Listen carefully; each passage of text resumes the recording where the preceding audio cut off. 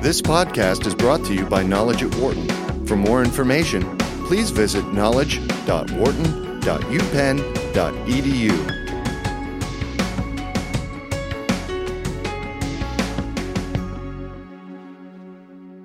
Hi, I'm Tyler Rye, Professor of Entrepreneurship in the Management Department here at Wharton. Sitting here today with Joey Hundred, who is a social entrepreneur in residence here at the Wharton School for the Week. We're going to talk a little bit about Joey's experience as an entrepreneur, as well as the energy he's seen around social enterprise here in the Wharton student population. So Joey, welcome. Thank you so much. It's nice to have you here. It's awesome to be here. So you've been doing this for a few years now. Tell me a little bit about the background, how you got into social enterprise, and how you ended up coming to Wharton to talk about it. In terms of what I do here at Wharton or how I got here, I got here from your invite about 4 years ago to come and guest lecture in one of your classes. And then I discovered the Wharton Social Impact Initiative and just what's going on there. And Cheryl Coleman and the people she's working with to create a really unique platform for social enterprise here at Wharton in a very powerful way. So I've become sort of this social entrepreneur in residence, and while here, get to learn what they're doing at the Impact Initiative, and I'm always amazed at how they're developing each year. These are super ambitious people developing something really unique to help nurture social enterprise. And I guess within that, the intent is for me to come and lecture initially on not just social enterprise and social entrepreneurship, but entrepreneurship in general from a deeply experiential point of view, given that what's understood by faculty here and people who care about the student body is there's tons of drive for people to get. A lot of students want to get into startup and into venture, only they're coming at it from a very theoretical, academic basis, lacking experience. And so some awesome professors such as yourself will have students try to create startup ideas and work on startups in class, which is getting them this much needed experiential component. And I suppose I drop into the system to try to work with them and get them heads up about the experience of entrepreneurship and what they're missing and help work on their ideas with them and help them refine their ideas. Right on. So maybe let's dig in a little bit on this social enterprise piece. Yeah. So this is one of these terms that's still thrown around a little bit. You know, we talk about social enterprise, we talk about social entrepreneurship. But in my experience, when you start to really dig in around this, you know, people can be having really different conversations about what these two components mean together. Yeah. You know, there's the social, there's the entrepreneurship, which are both vague. You start mashing them up and, you know, sometimes you lose a little bit in the combination. So how do you define this stuff? And what are you seeing in terms of the students who are working on it? Interesting. I define social enterprise or social venture as a company or venture, nonprofit, or otherwise some sort of organization that has a social impact baked right into the product or right into the value they seek to offer society. Okay. Not like, hey, on occasion with 1% of our profits, we do this thing for helping people out. To me, that's too minor. More so, it's, well, every time you buy this, we give the exact same value to another community. Or by virtue of you buying this product, people are getting educated just by being around. To me, social enterprise is when the social impact of either education, helping lift people out of poverty, helping provide access to food or drinking water, helping to level quality of life around the world, these sorts of things, lifting people out of poverty, creating education, inspiration, that has to be worked right into the product. Not like, hey, once a year we go volunteer. That's not it. To me, an actual larger percentage of cost of goods sold or a larger percentage of gross revenues is put at this purpose, and it's continually reinvested in. Not only that, but the values of the founders are commensurate with this creating impact. It can be that the founders have figured out that this is a market advantage. It gives them a leg up on their competitors. I don't really care if that's the driver, more so that the impact is consistent, it's measurable, and it's doing something great in society. So there's a lot baked into that definition. Maybe we could just pull on the mix between the social and the financial a bit. So what you're talking about is a real hybrid organization, right? I mean, you're pursuing some sort of revenue stream at the same time you're addressing a big social problem. Totally. So what sort of problems do these organizations run into? I mean, so there's got to be challenges that are baked in. Oh, yeah. But then what are the benefits as well? Got it. So in my own case, I started the world's first green carnival in 2011. All of our rides run on waste vegetable oil, wind, and solar power. And we created the carnival specifically to educate people on sustainable technologies and even more to inspire people about why to be hopeful about the future, why tomorrow could be better than today. Now, if you look at our cost structure, us versus a typical carnival, we have to generate our own energy, collect the feedstocks to make our own energy, create a totally compelling and engaging educational layer on top of everything, engage students, nonprofits, foundations, government.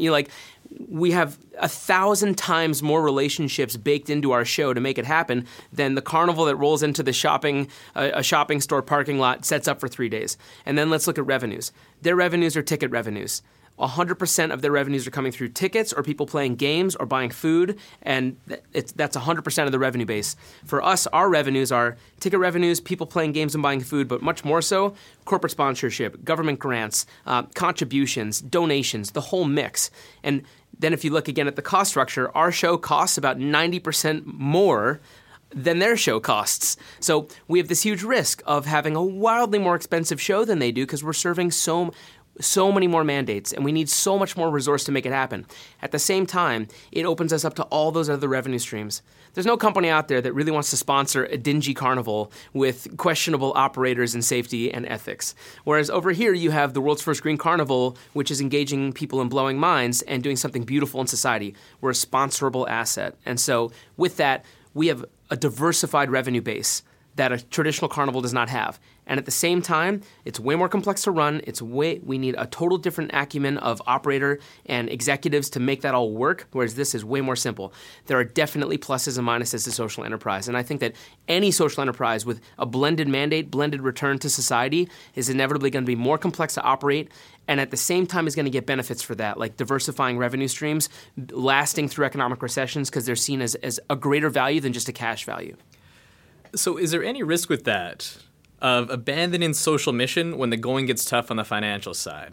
And I mean, what you're talking about is, a cost structure, complexity that's an order of magnitude higher than your competitors. Sure, it opens you up to additional revenue streams and additional opportunities, but, there still has to be this tension. What happens when you have these moments where it's just not clear? Okay, we need to run this thing. We need to keep the lights on. We have the social mission. What happens when these things butt into each other? What do you do? I get it. I think that the question you just asked is going to change per entrepreneur that you ask because each of us exists on a continuum, on the spectrum from I'm driven by social mandate to I'm driven by profit motive.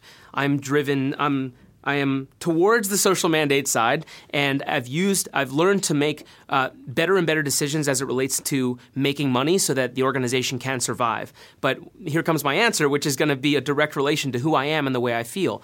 When the going gets tough for sustainable, there's nothing in my mind that says if we hollow out the education side that things will be better for us.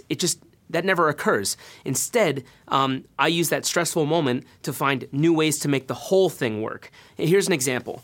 We're really good with big machines. We've got giant generators on site, and we run them on waste vegetable oil.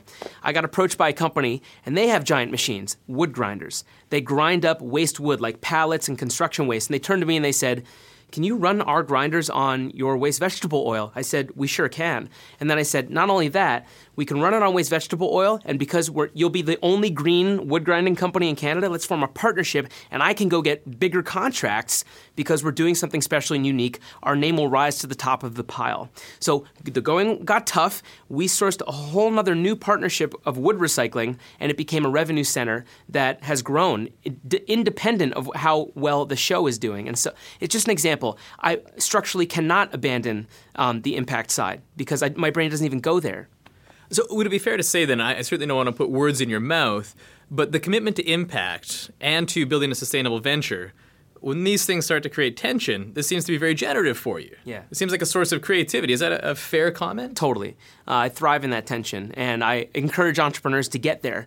And that's the part that you can't simulate for new, young people that have not yet created a venture. You can't simulate the pressure cooker of that terrible moment of creative destruction where the product as it is not going to live past that moment as it was. And how are you going to change it in order to bring in more revenue, make it safer, diminish costs, whatever you have to do to make it survive. But if the values are really baked into the entrepreneur, that the inclusion of the social impact is going to be organic and happening naturally so that the solutions that are uncovered contain the room for that impact to continue. Okay, so I think this is probably a good point to pivot and start talking a little bit about the students here at Wharton. Yeah. What are you seeing in terms of the energy around social enterprise with what they're doing? Yeah. Do you see the potential of the people who can mix the two? I mean, Wharton has a reputation as being perhaps a little more financial than social lean at all. I think we're starting to even out the scales a little bit. Yeah. But how's this resonating in the student base? Given that I've been coming here for 4 years, I can take metrics on what I'm hearing and what I'm seeing advancing. And what I can say, what I'm hearing from the student body is that there's this deep desire to do good in the world. And I think if you look at the millennial set and the younger set, there's something about these young people that their need to see the world improve is really powerful. And if you think about what's happened in their youth, they've seen a terrible recession, a lingering recession. They've seen a lot of new data on climate and ecosystems and terrible weather. And so this is constantly on their consciousness, and it's affecting their decisions. Even at a school that's as competitive and elite and high acumen as Wharton, this is seeping into people. So the cool thing is you've got these students that are just brilliant at finance, and they're wanting to create a huge impact in the world. And you put that together, it's a very productive intersection. Now, they're also super high achievers, which is actually a bit of a downside because Sure. they can't stand failure. And entrepreneurship is just one failure after another. And what you do with those failures, the difference between a failure and a pivot is the entrepreneur that at the moment of failure, either they put their tail between their legs, pack up and go home. That's a failure. Or the entrepreneur that smacks into reality and their product breaks, they remake the product to more naturally suit that reality so they can now progress, and that's a pivot. So while I'm seeing lots of desire to create something awesome in the world and use these unique skills and financial acumen, there's also a bit of a mismatch between people's appetite for failure here and what's coming for them in venture should they get into it. That's part of our work, is getting the student body ready to get hit on the head in repeat, you know? I agree. It doesn't seem to matter how many times I hit them on the head in class. They don't like it anymore. Right? So we're running a little short on time, Yeah. but if you were going to leave students with one piece of advice from all of your experience, one crystallizing moment that they could take forward with them as entrepreneurs, Yeah. specifically in social venture, what would that be? Start now, start small. Start now because no amount of thinking about it and philosophizing about venture is going to help you understand whether or not you're fit for it or if you like it. You know, there's so much obsession about startup, and it'd be as ridiculous as there being a huge obsession about ballet and everybody wanting to be a ballerina. It doesn't work that way. You know, the same percentage of society, likely somewhere around that, is going to be fit for entrepreneurship and actually like it and thrive within the constant unknown and the huge pressures. The only way to find that out is to get into it. But you don't want to get into it at massive stakes for your first kick at the can, because what if you don't like it? So I tell students a lot to start a sub $1,000 startup of some kind to address some sort of social need if they want. It could be social impact, it could be real estate, it doesn't really matter. It's start that sub $1,000 venture so that the stakes are super low, but you put yourself in the pressure cooker to understand if you like it. Lastly, because there is no great success, there's no billion-dollar company, there's no selling to Facebook for $20 billion without small successes that lead to medium successes. Like the lineage of success that leads to the mega success that everybody reads about in Fortune, it's a long tail. And so get started and build that momentum. And should students discover that in that first $1,000 venture that they hate this, then stop. Go take that awesome job at Goldman or for the UN or FAO or in Washington. I mean, you know, people can access amazing things from this place. So don't cut off all the other opportunity because there's an obsession with startup. All right. Well, that's awesome, Joey. So start small, small wins, see if you like it. Yeah. Terrific. That's all the time we have. Thanks so much for joining us, and I hope you will come back in the future. More years at Wharton. Hopefully this is just the start. Amazing. Thank you, Tyler. Thanks, Joey. For more business news and analysis from Knowledge at Wharton, please visit knowledge.wharton.upenn.edu.